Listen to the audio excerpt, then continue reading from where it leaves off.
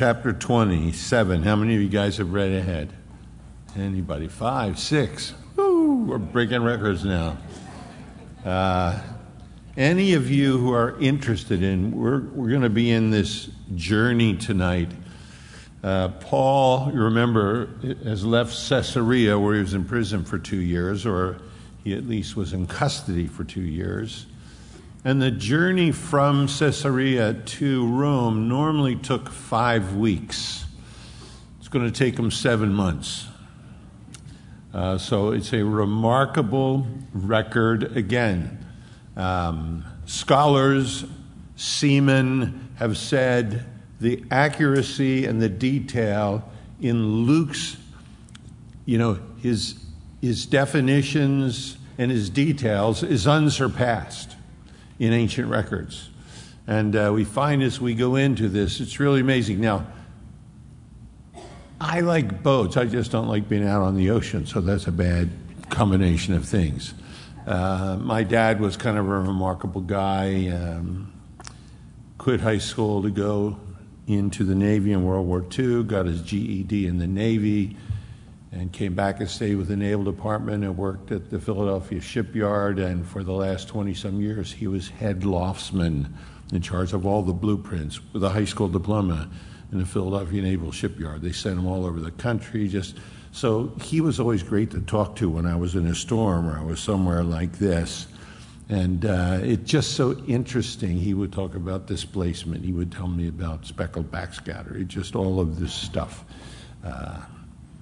I remember we moved in 1957 in Ronhurst, and 2 years later, all the neighbors came and said, the FBI came and said, what time does Mr. Foch go? What time does he come home? Is he regular? Do you ever see him with foreigners? Do you ever, So, interesting season in life.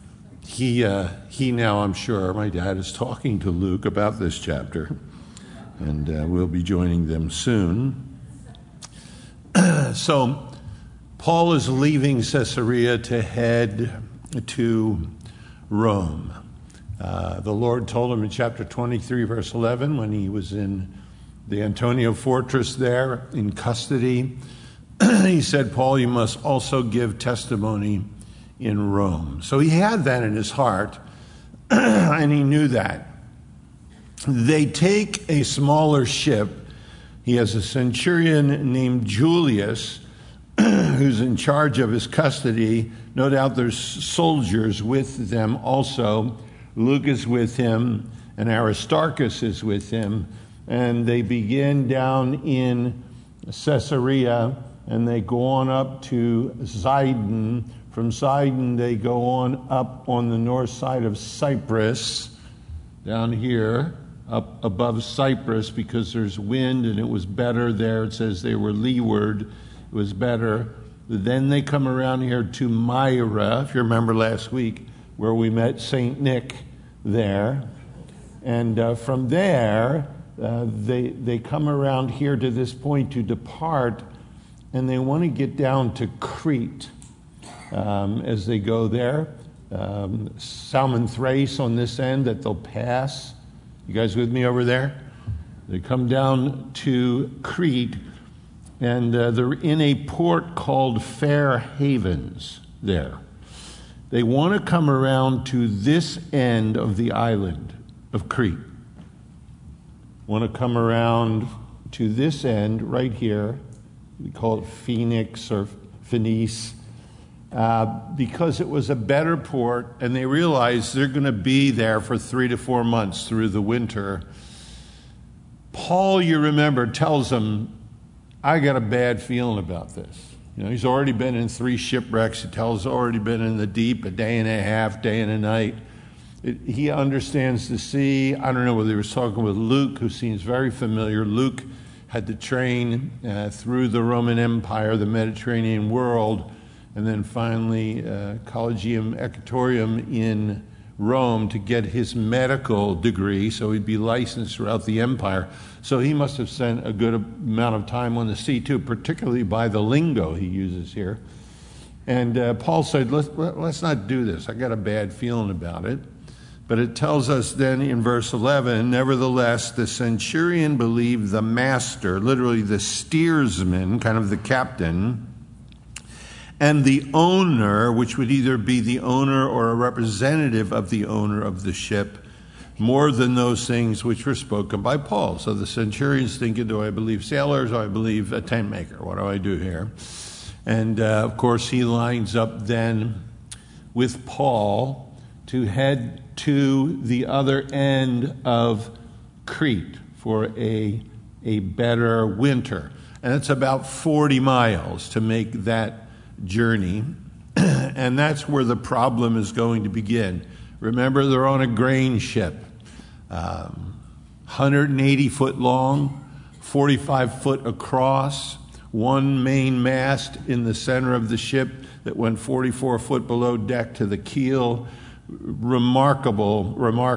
I don't know the exact displacement because of the weight of the wheat. It's in sacks, no doubt. They just didn't dump loose wheat in there and have to shovel it out with a wheelbarrow or something. It's in sacks, and Egypt was the wheat supplier of Rome. That was the Roman field for harvesting wheat, was Egypt. So these big Egyptian grain ships from Alexandria would go on up to Rome. Sailing from September, the end of September, through November 11th was dangerous and not recommended. From November 11th into March, it was basically forbidden. But because the Caesars, Claudius at this point in time, wanted the wheat to continue to come to Rome through the winter, they guaranteed any of these people that owned ships that they were insured. So if they lost crew, if they lost the ship itself, if they lost the whole load of grain, they were completely reimbursed and refinanced to get back. That's how desperately Caesar wanted the grain to continue even through weather that no one should have been sailing in.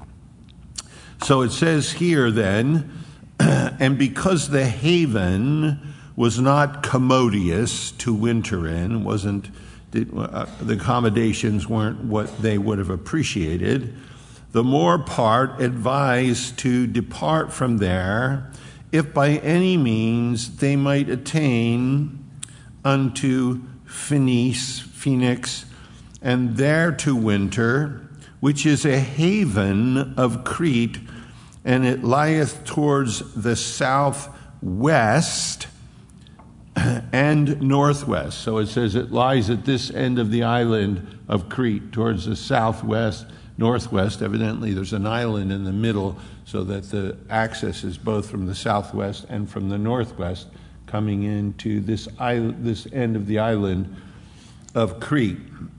So it says, and then it says, when the south wind blew softly, and always look out if you haven't listened to Paul, when the south wind blows softly, supposing that they had obtained their purpose, like the SS Minnow,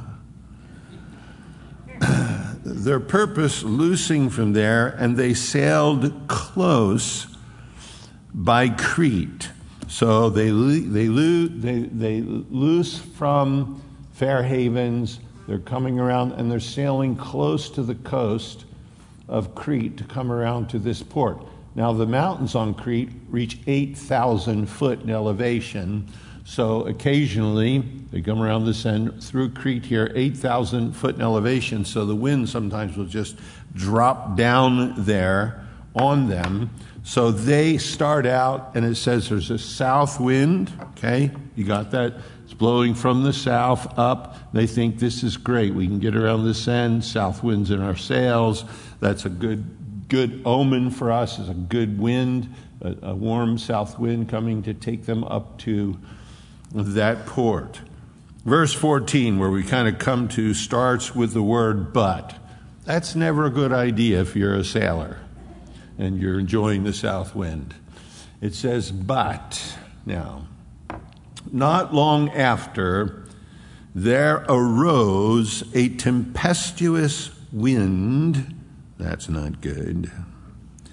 A tempestuous wind, called a Euroclydon or Euroclydon, whatever you want to call it. When you're in one, you don't care if it's a Euroclydon or Euroclydon. It's a hurricane.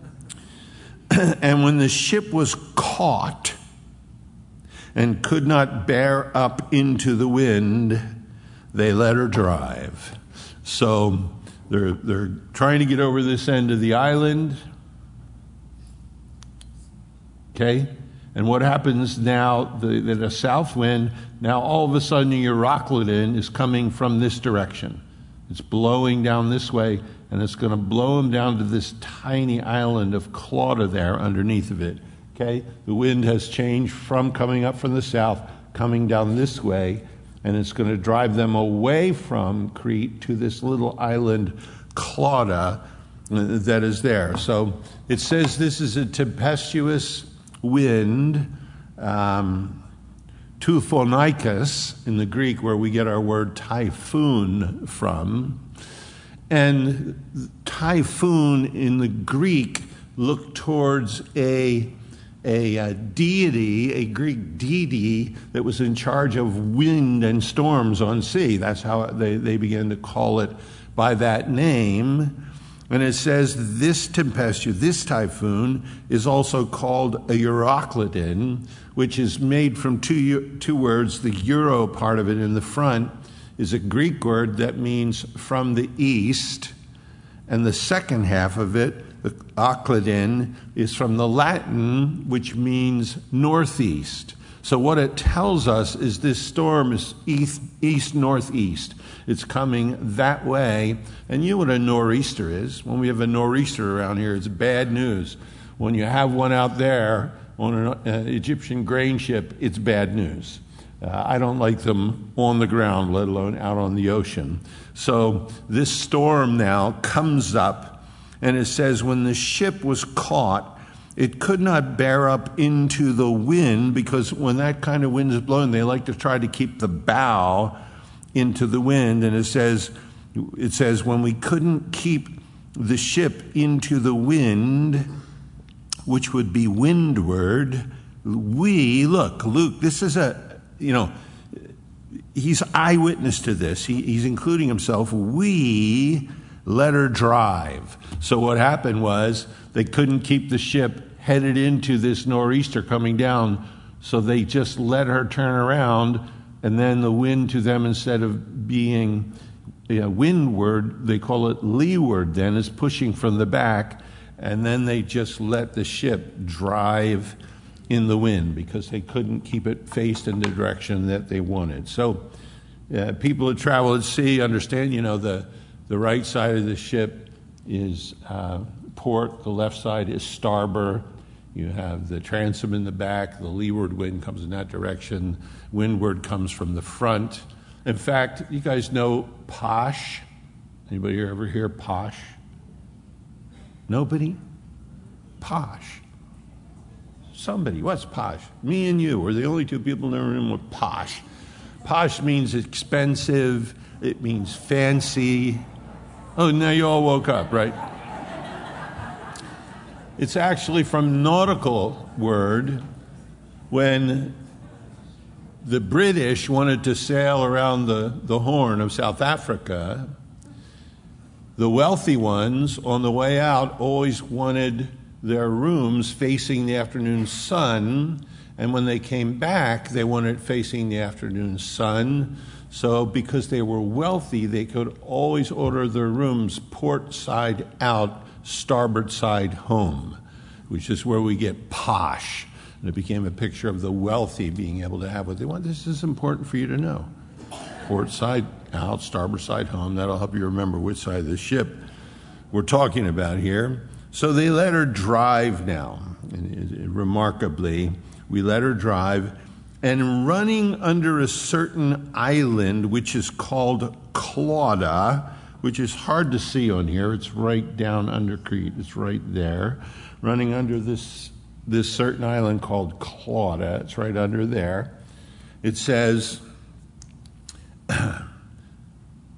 we had much work to come by the boat. So what it's saying here is when they came down under Clauda, They're letting the wind leeward now just drive them because they can't maneuver into it.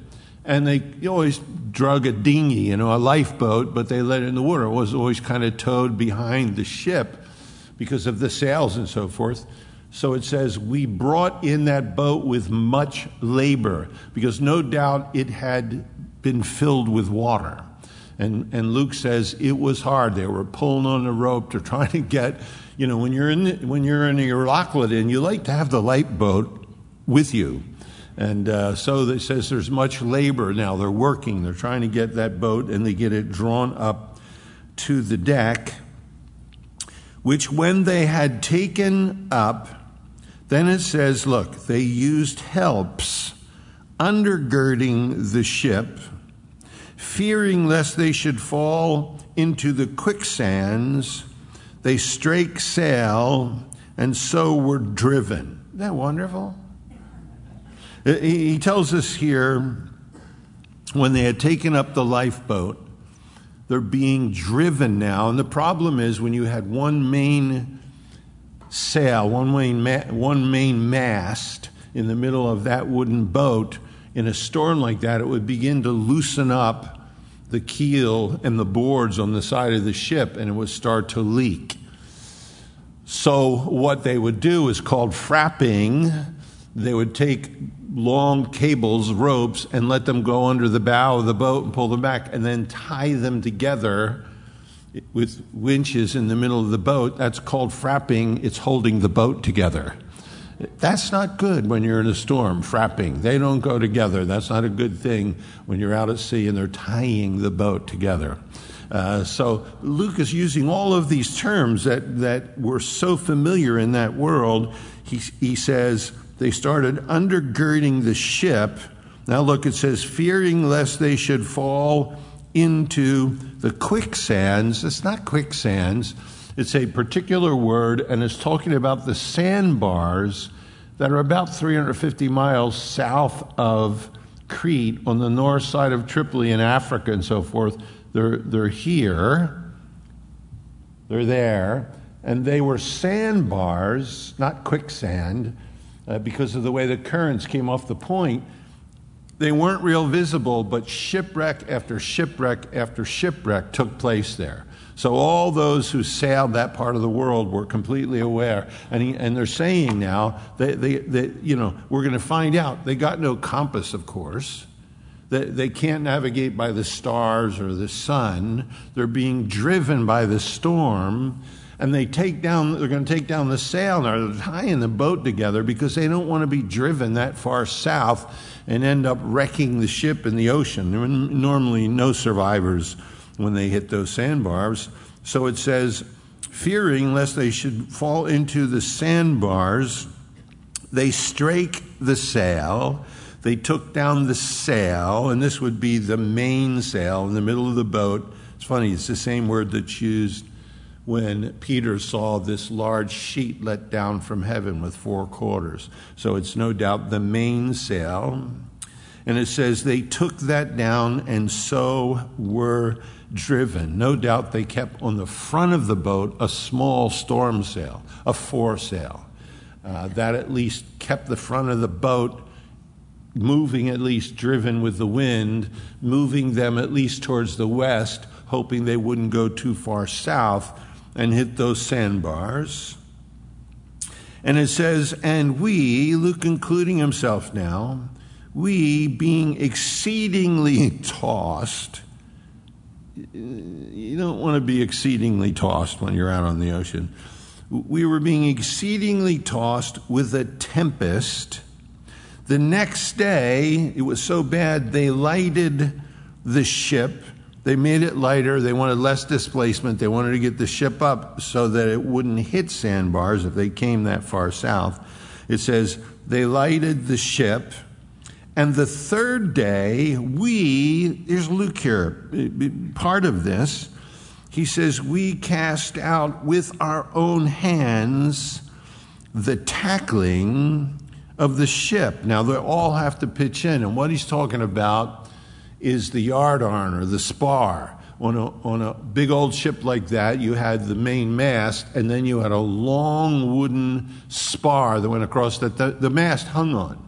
And in a storm like this, it says they straked the sail, they would take down that long spar, that yard on, and sometimes it was 180 foot long as the boat. And they would just lay it then across the deck. They're saying here, they're trying to get rid of the weight in the ship. And this spar, this yard-on, weighed so much that it took all of them and they got it off the ship, which lighted the ship again. So you can imagine all of this going on. They're getting the tackling overboard. And look in verse 20. And when neither sun nor stars in many days appeared. What he's saying is they have no bearings. They've lost their bearings. No sun, no stars. And you don't want to hear no sun, no stars, and many days in the same sentence. No sun, no stars in many days. And then Luke says, and no small tempest. Weren't no small one, it was only a big one. That's the way of saying there was only a big tempest because there weren't any small ones. No small tempest lay on us. Look what he says here. All hope that we should be saved was then taken away. It's interesting, an imperfect passive. It was removed and it remained gone, and it happened by itself, and there was nothing we could do about it. Luke says, all hope was lost. He says, we lost all hope. No small tempest laid upon us. All hope that we should be saved was taken away. That means Luke had no hope. Aristarchus had no hope. It means Julius the centurion and his soldiers, no hope. It means the steersman who they listened to in the first place, they shouldn't have, no hope. The owner of the ship, no hope. Paul the apostle, we're not sure. We're not sure because in verse 24, when the angel appears to him, he's going to say, Paul, fear not. So we don't know where his hope was, but his courage was gone. So this is a terrible storm. It's hard to imagine. I have my own storm story. I tell it once in a while, but I don't like the ocean. My grandfather came across the North Atlantic in a sailboat from Romania, if you can imagine. I said, Grandpa, did you come into Ellis Island? He said, no, we just crashed on the shore somewhere in New Jersey.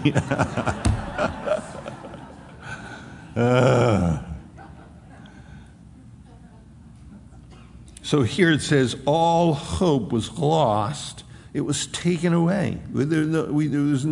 had no sense at all we're going to be saved. But after long abstinence, they're fasting. Nobody's eaten for a while. That's because they were all hurling, I'm sure. Nobody wants to eat when they're seasick. After long abstinence, Paul stood forth in the midst of them and said, Sirs, you should have hearkened unto me, and not have loosed from Crete, and to have gained harm and loss. Now, it sounds like he's saying, I told you so. He's not really, because he's setting the stage to say, an angel appeared to me and told me this. You didn't listen to me the first time. We have some good news. Let's do this now. So they're all sick. Nobody has been eating for a long time. When you're flying, it's what goes up must come down, but when you're sailing, it's what goes down must come up. So he says here, you shouldn't, you loose from Crete, from Fair Havens. I told you not to do it, and now all of this harm, all of this loss, and now, wonderful, and now I exhort you to be of good cheer. No sun, no stars, everybody's sick. It's October, it must be freezing. He's saying, cheer up. Now I exhort you, because Paul has his bearings. He doesn't need the sun or the stars to get them. He has his bearings. We can too in our storms. And now I exhort you, be of good cheer. The reason for there shall be no loss of any man's life among you, just the ship. Oh, good. That's what I see here when you're out in the midst of the ocean. Everybody's going to make it except the ship. How do they go together? What do you do with those ideas? Going to be no loss, he says. For, here's his reason, there stood by me this night. Now it says the angel of God. The Greek is, there stood by me this night an angel of the God, whose I am and whom I serve. Now he's talking, besides Aristarchus and Luke, he's talking to, there's 276 people on board. He's talking to over 270 unbelievers, idolaters involved with the Greek and Roman pantheons. And he's saying, look, the God who I serve, whose I am, his angel talked to me tonight. His spirit, the spirit, he sent a spirit to talk to me. And it's wonderful. He says, he said, the God, he says here, whose I am and whom I serve. And I think so much of my life I'm still learning. I can only really serve him to the degree that I'm his, whose I am. Then who I serve comes easy. Whose I am. Because I want to be, Lord, can we work out a deal? 30% Joe, 70% God. How about 95%? You, Lord, 97% and 3%, But he wants faithfulness. You get married. You don't say to your wife, look, 95% faithful. No, you pledge faithfulness, And Paul's saying, I'm his. I'm his. That's how I can serve him. I'm his. I am the one who made the earth and the seas and the storms and the ships, who taught sailors, and that one whose I am and whom I serve sent his angel to talk to me tonight. So cheer up. No, he kind of couched that in, you should have listened to me. I told you this was going to happen. So there's a little more credence in what he's saying now. And we're going to see now Julius is no longer listening to the captain or the owner. He's listening to Captain Paul now as this moves forward. For there stood by me this night an angel of the God, definite article, the one God, the God, whose I am and whom I serve, saying, this angel said, fear not, Paul. Thou must be brought before Caesar. Now, interesting thing is the angel's adding information. The Lord told him when he was in the Antonia fortress, you must testify in Rome. Street witnessing, Now the angel gets more specific and says, you must stand before Caesar.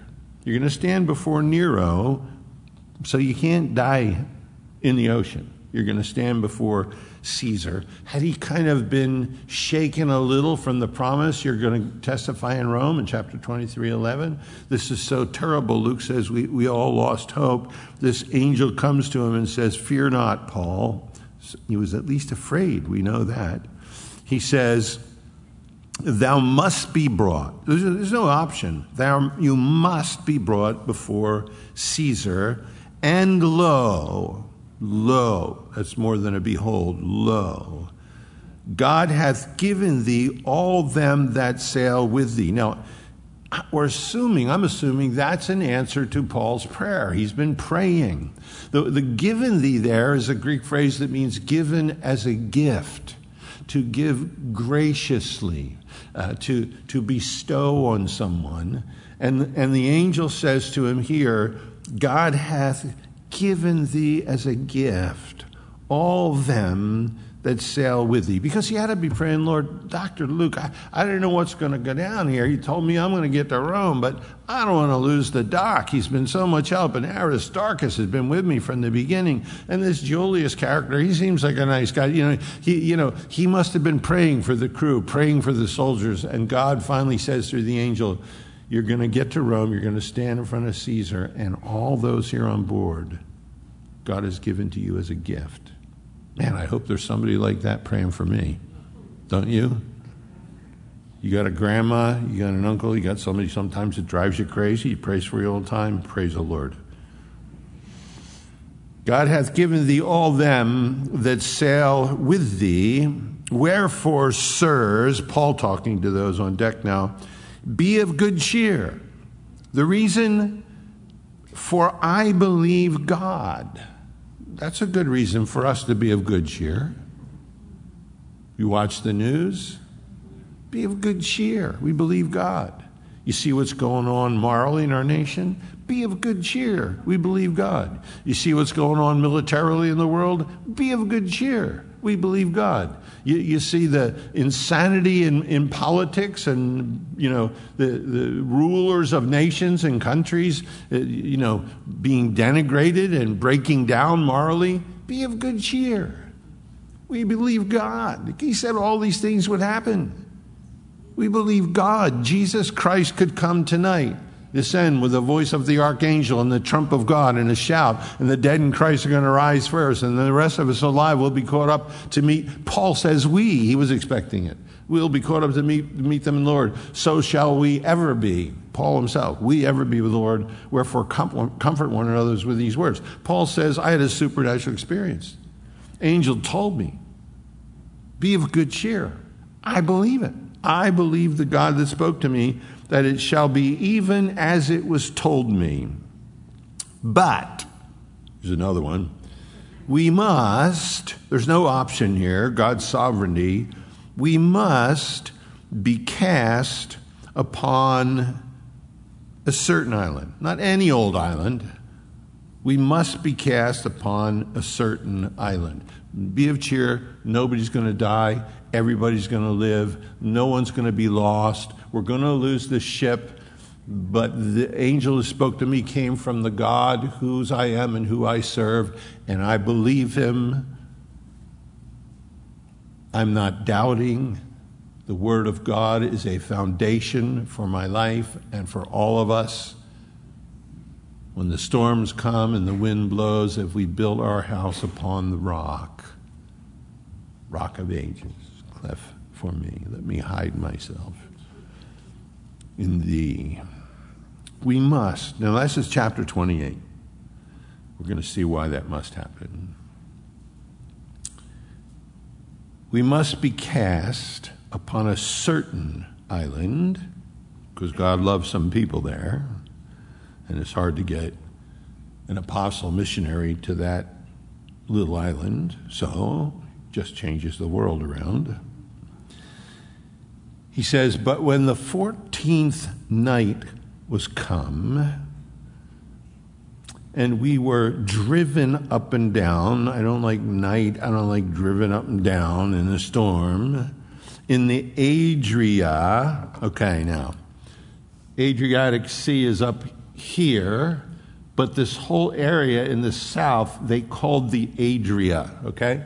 You'll see Adriatic Sea. They called this whole area the Adria, that part of the Mediterranean. So they're being driven across there. He says, by the Adria, he says, about midnight, the shipmen deemed that they drew near to some country. They drew near to land. So they are at this point, 14 days, they're over here by Malta. See it? They've drifted all the way over here, being driven with just a little sail up front, the wind. They're over by Malta. Again, if the sailors, the maritime people that figured this out, they were probably going a mile to a mile and a half an hour with a small sail being driven by the wind, which is 30 to 36 miles a day. And that type of process, you're moving at that speed, it would take 14 days to get from Crete to Malta. So, just for information, if you want to know that. It says, they sounded, and they found it to be 20 fathoms. And when they had gone a little further, they sounded again and found it to be 15 fathoms. So they're perceiving there's land. It's dark. There's no light. Many times what would happen, these sailors would smell land. They knew they could smell it. But the wind is leeward and it's going, the lee is towards the land, so it's not coming to them. But the other way they knew, they could hear the breakers, and sometimes even at night they could see the white foam shooting in the dark. So these guys who have sailed the sea for a long time, it seems that they hear the sound of the breakers. So they know there's land, there's rocks. It's dangerous. They know there's something near. So knowing that, they start then to sound. They didn't have any sonar. They didn't have any depth devices. So they would take a rope, and it had like a stone or a lead weight on the end of it, and they would lower it down. A fathom was 6 foot. So the first time they take the depth, it's 120 foot deep. What they would do when they sounded is in the bottom of the stone or the lead weight, they would hollow it out and they would put fat in there or some type of lard, so that when it hit the bottom and they pulled it up, if it was sand stuck in there, they knew they were probably near land somewhere, or gravel. They might have known they were out a little deeper. They go a little further and they sound a second time, and now instead of being 20 fathoms, 120 foot deep, now it's only 15 fathoms. They're pulling up sand. They know they're getting close to land. So they're sounding, they're doing this. And it says, and as the shipmen, the sailors, were about to flee out of the ship, they could hear the breakers. They knew the water was getting more shallow. When they had let down the boat, now you remember the boat, right? That they drug into the back of the ship. They let down the boat into the sea. Now, King James says under color. The idea is they're acting, they're deceiving, they're pretending. They let down the boat into the sea under color, as though they would have cast anchors out of the foreship. That they let anchors go. Now, the thing you did in this, and it's perfect here the way it's described in verse 29, they're fearing because of the way when they're sounding, it's getting more shallow. Luke, eyewitness, verse 29, we should have fallen upon the rocks. They could hear the breakers. They cast 4 anchors out of the stern, the back of the ship, over the transom, and they wished for day. So they got these 4 anchors out the back, hoping that it stops them or at least drags a little. They have the one foremast up, which keeps the ship pointed towards the land without dragging down the whole center mast. And these sailors kind of know the predicament, so they take the boat and they say, hey, we're going to go and we're going to put 2 anchors on the front of the boat to keep it straight in the water. And it says they're being deceptive as they do that. And Paul said to the centurion and to the soldiers, except these abide in the ship, you're not going to be saved. If all the sailors split, what are we going to do here? You guys are soldiers, and, we got guys that work on grain here, but if all the sailors leave, we're in trouble. You cannot be saved. Then the soldiers, they cut off the ropes of the boat. They cut the rope, let the boat fall, and they let her fall off. Captain Paul is in charge, and Julius is taking orders from him at this point in time. And they cut off that boat. If the sailors had gotten away, who knows how many would have died? It wasn't the Lord's plan.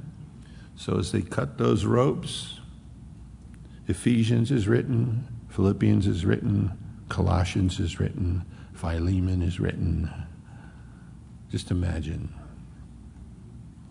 They cut the ropes. They let her fall off.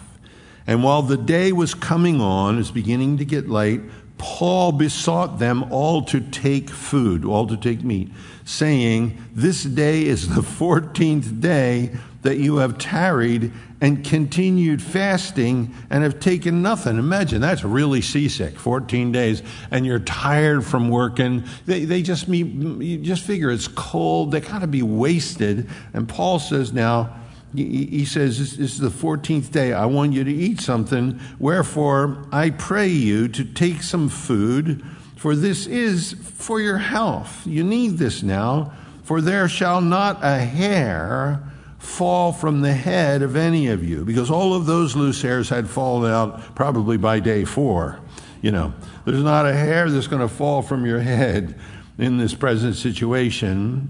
And when he had thus spoken, Paul, he took bread, he gave thanks to God in the presence of them all. So Paul now takes bread. It's just getting light. It's still hard to see. The ship is being tossed. They got anchors out the back. They got a little storm sail up, the foresail up. And Paul now wants them to eat. So Paul gets bread and says grace. That's what it says here. Paul gave thanks. This is a dream for him in some ways. He's got over 270 unbelievers around him. He's got an evangelist heart, and he's saying grace to the God who they're finding out is not Apollo, is not Zeus, it's not all the false gods that people worship. Somehow when people get in a storm, many of them figure out who the real God is. He gave thanks to God in the presence of them all. And when he had broken it, he began to eat in front of them, And they then were they all of good cheer. They're encouraged, and they also took some of the food. So as Paul gives thanks, he starts to eat. I believe in God. He spoke to me. We're going to make it. They all get encouraged by him. Look, sometimes it only takes one person to speak to another 100 or 200 and say, look, this is what God's word says. This is what's going to happen. I believe God. I believe what his word says. And you can encourage 5 or 10 or 20 or 100. I believe God. This is what's going to happen. Let's bow our hearts. Let's partake. And he says grace. And then when they saw him start to eat, they all started to eat. Then they were all of good cheer. They all took some of the food. And Luke says, when we were all in the ship, and there were 216 of us, 276 of us, and when they had eaten enough, I don't know how much is enough when you're feeling like that, when they had eaten enough, then they lighted the ship, and they cast out the wheat, as we know it's a grain ship, into the sea. So they know that ahead of them, they see some light. They know they're pulling up sand as they sound. So they're hoping then, as they get in, the sun comes up, gets light, that they can drive the ship into the sand somewhere. On the rocks, you're gone. You're destroyed. So it says now they're making the ship lighter, the displacement changes, and the ship rises then in the water. And it says, and when it was day, they knew not the land. It means they didn't know it was Malta. They saw it, but they didn't know where they were. But they discovered a certain creek with a shore into which they were minded, if it were possible, to thrust in or drive in the ship. So it says they discovered there a certain creek. The idea is an inlet. It's part of a bay. It's actually from the Greek word that means bosom, and it has a picture of a nursing child laying between his mother's breast. There's a place in there, and they saw that, and they knew that was sand. They said it was a creek, so they determined we can drive the ship right in there. As they looked and they saw that.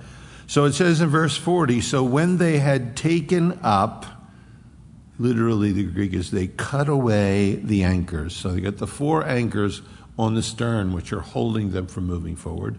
They cut those 4 anchors off, it says here. And it says they committed themselves to the sea. They let the sea drive them towards land. They loosed the rudder bands, because when they are out in the storm, they tied the rudders in position because they didn't want them flopping around, taking them in a crazy direction or turning the ship around. They loosed the rudder bands because they want to steer now as they can into this place. They loosed they loosed the rudder bands, and they hoisted again the mainsail, which is the foresail. They want that to drag them forward. And it says, and made toward shore.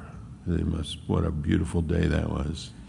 And falling into a place where 2 seas met, again, a sandbar where it comes together, they ran the ship aground. They just run it in there. The wind's driving it. They got the foresail up.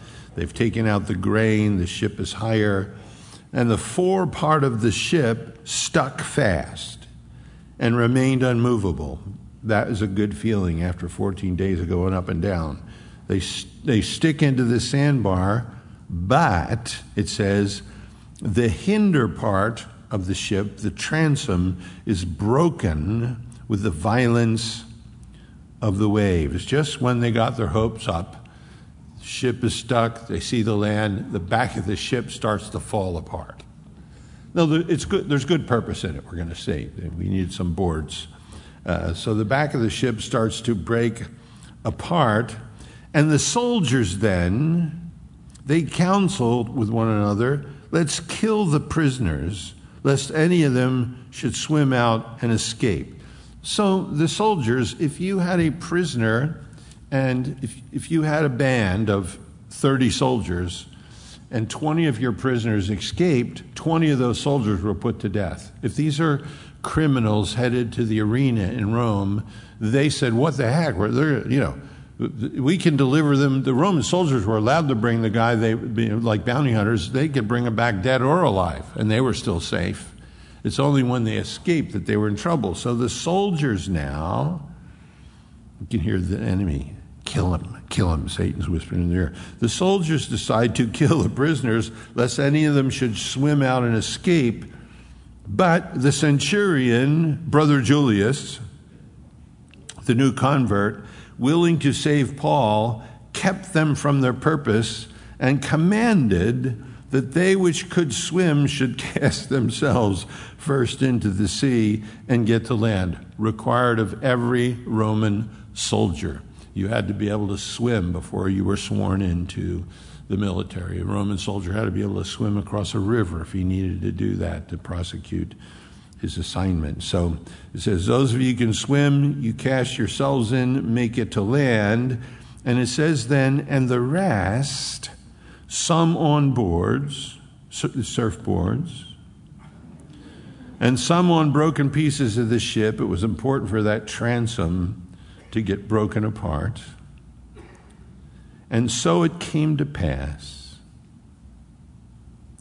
that they escaped, all of them safe, to land. And sometimes that's how we get out of our storms, isn't it? Some of us are swimming. Some of us are, with stroke after stroke, and some of us come floating on something we're holding on to, but we get out of it, And you look at this, you think, okay, Lord, what's the deal here? There's a lot of detail here. You're saying a lot of things. And certainly for you and I, when we look at storms in the Scripture, there's always application. There's a type, there's a picture. But this storm is a storm that's so great. It says in verse 20, all hope. This is a no-hope storm. Paul had been in 3 storms before this. He had already written in 2 Corinthians 11, none of those storms compared with this storm. This is a different kind of storm altogether, and it's made of north-northeast, 2 different winds, typhoon. Sometimes the enemy, the spirits, come at us in more than one direction. And it says, it's like no previous storm any of them had been through, this Euroclydon. And this storm is a no-hope storm. Look, all of us get in storms. We read, Peter walked on the water, or we understand the storms. Okay, we get to that. We can kind of watch those storms, and I understand the storm deal. I've taken Storm 101, Storm 102, but this is Storm 103. And then, Lord, I want the correspondence course. I just want to study storms. And because I study storms, I'll be able to get out of the storm. And this is a storm that no one escapes by studying storm. This is a storm where the only way out is strictly the grace of Almighty God. This is a storm you get in and you start to realize, well, we got too much. You start to throw out the tackle. You realize in this storm, I thought this was important. I thought that stuff in your life, your priority, no, that ain't important. And it still remains dark and the waves keep coming. And then you think, well, you got to get, Lord, I'll fast for 3 days. You haven't eaten. The sun and the stars, there's no way to get your bearings. It's a hopeless storm. They come.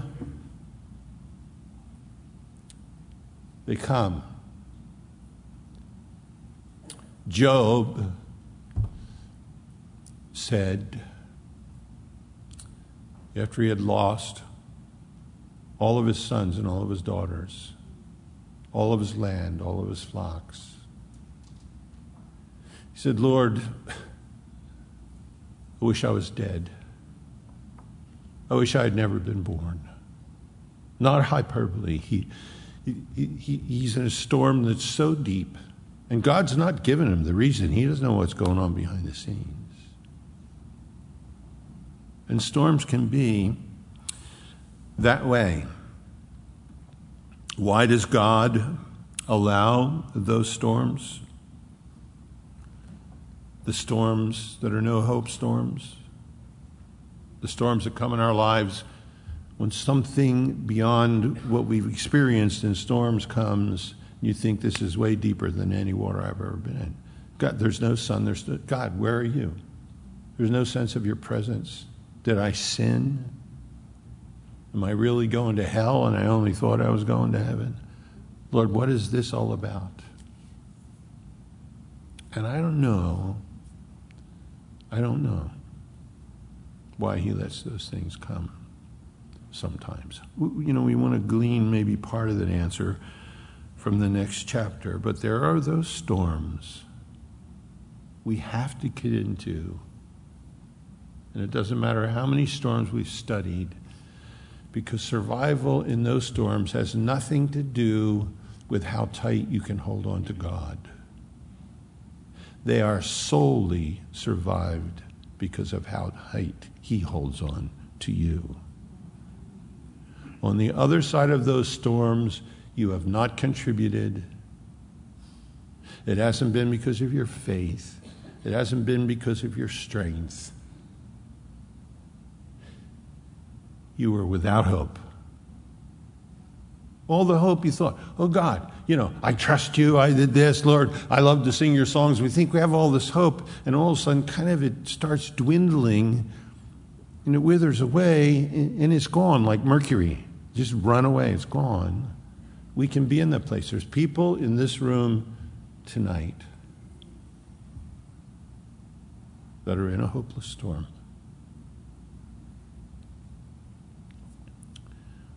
I want to say this, and I don't want to be trite, but you're going to come through. I don't know what you're going to look like by the time that happens, but you're going to come through. I can only say that because he holds on to us. He holds on to us, not because we hold on to him. I can only say that because you have a little kid, your grandkid, you're walking across the parking lot. They're not safe because they're holding you. They're safe because you're holding them. And if you're in one of those storms this evening, and they come,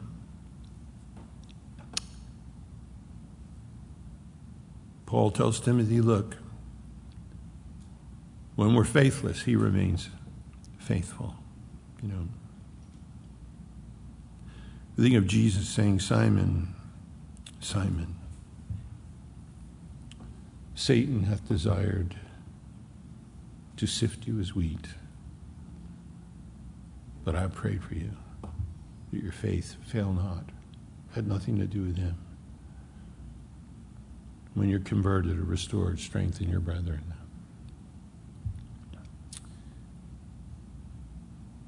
If this evening you're in one of those storms right now, you know, look, it's the kind of journey that puts your heart in a place where you realize all the people I know can't help me. Everybody I thought, and in the past, who's given me scriptures and been an encouragement today, I look on their faces, they look the same way I do.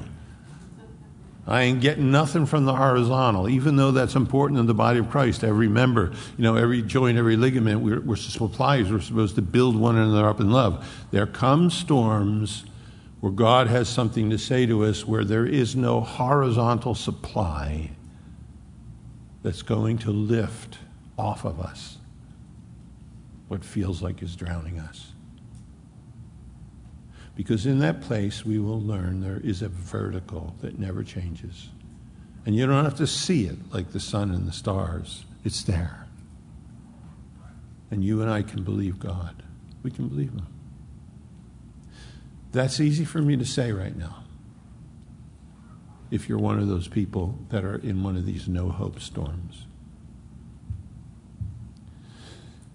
But if you are,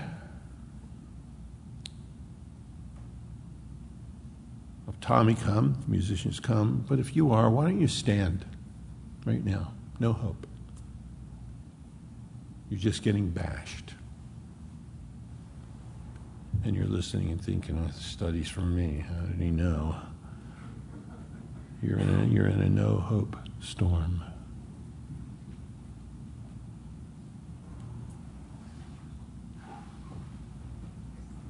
Get to our brothers there. Pray for them, somebody.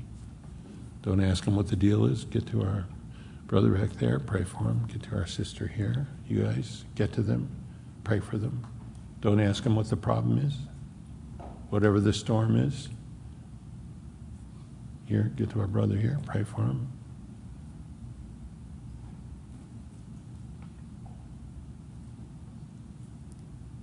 Over there.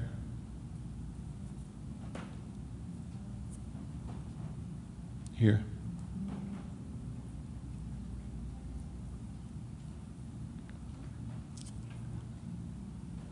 Let's bow our hearts.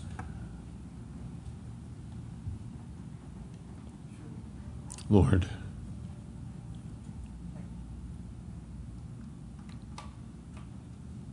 Lord, the days come upon us. Sometimes the closest people to us, Lord, are unable to provide what we need so deep down inside. And sometimes, Lord, we feel like we're suffocating, we're drowning. And sometimes we wonder where you are. Sometimes we wonder if you're angry with us. Sometimes we wonder if we've done something that has disqualified us, Lord. And Lord, in those places, it is you, Lord, we are wholly dependent upon. It is your love that never fails. It is your power that never wanes. It is your grace that never ceases to flow upon us undeserved. It is your mighty arm underneath the everlasting arms. So, Lord, you know each son and daughter here, Lord. You study through the chapter, Lord, but the word points us to you, Lord. This speaks to our hearts about you, Lord. How sovereign you were over all of this, Lord. Would you, Lord, rescue everyone who stood here this evening, Lord, from their present circumstances. We know you've rescued us eternally, Lord. And you've given us a logic that he who spared not his own son, how shall he not give us with him all things freely? Give us your grace tonight, Lord. You hear our hearts. Thank you so much for those who would gather around us and pray for us, Lord. But all the appeals that are being made are to you, Lord Jesus. And we believe you, Lord. Let's stand. Let's worship.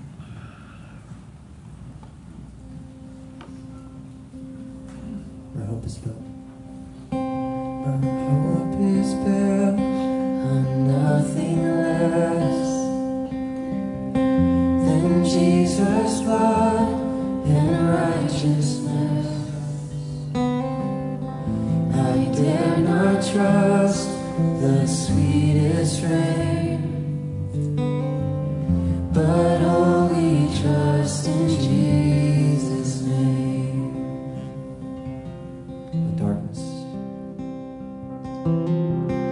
When darkness seems to hide his face, I rest on his unchanging grace. In every high and stormy gale, my anchor holds within the Christ alone, and cornerstone, weak made strong in the Savior's love. Through the storm, he is Lord, he's Lord of all. Christ alone. Christ alone, cornerstone, weak made strong in the Savior's love. Through the storm, he is Lord, he's Lord of all. Let's sing this other song, through the storm and the flood. Through the storm and the flood, though my dreams suffer harm,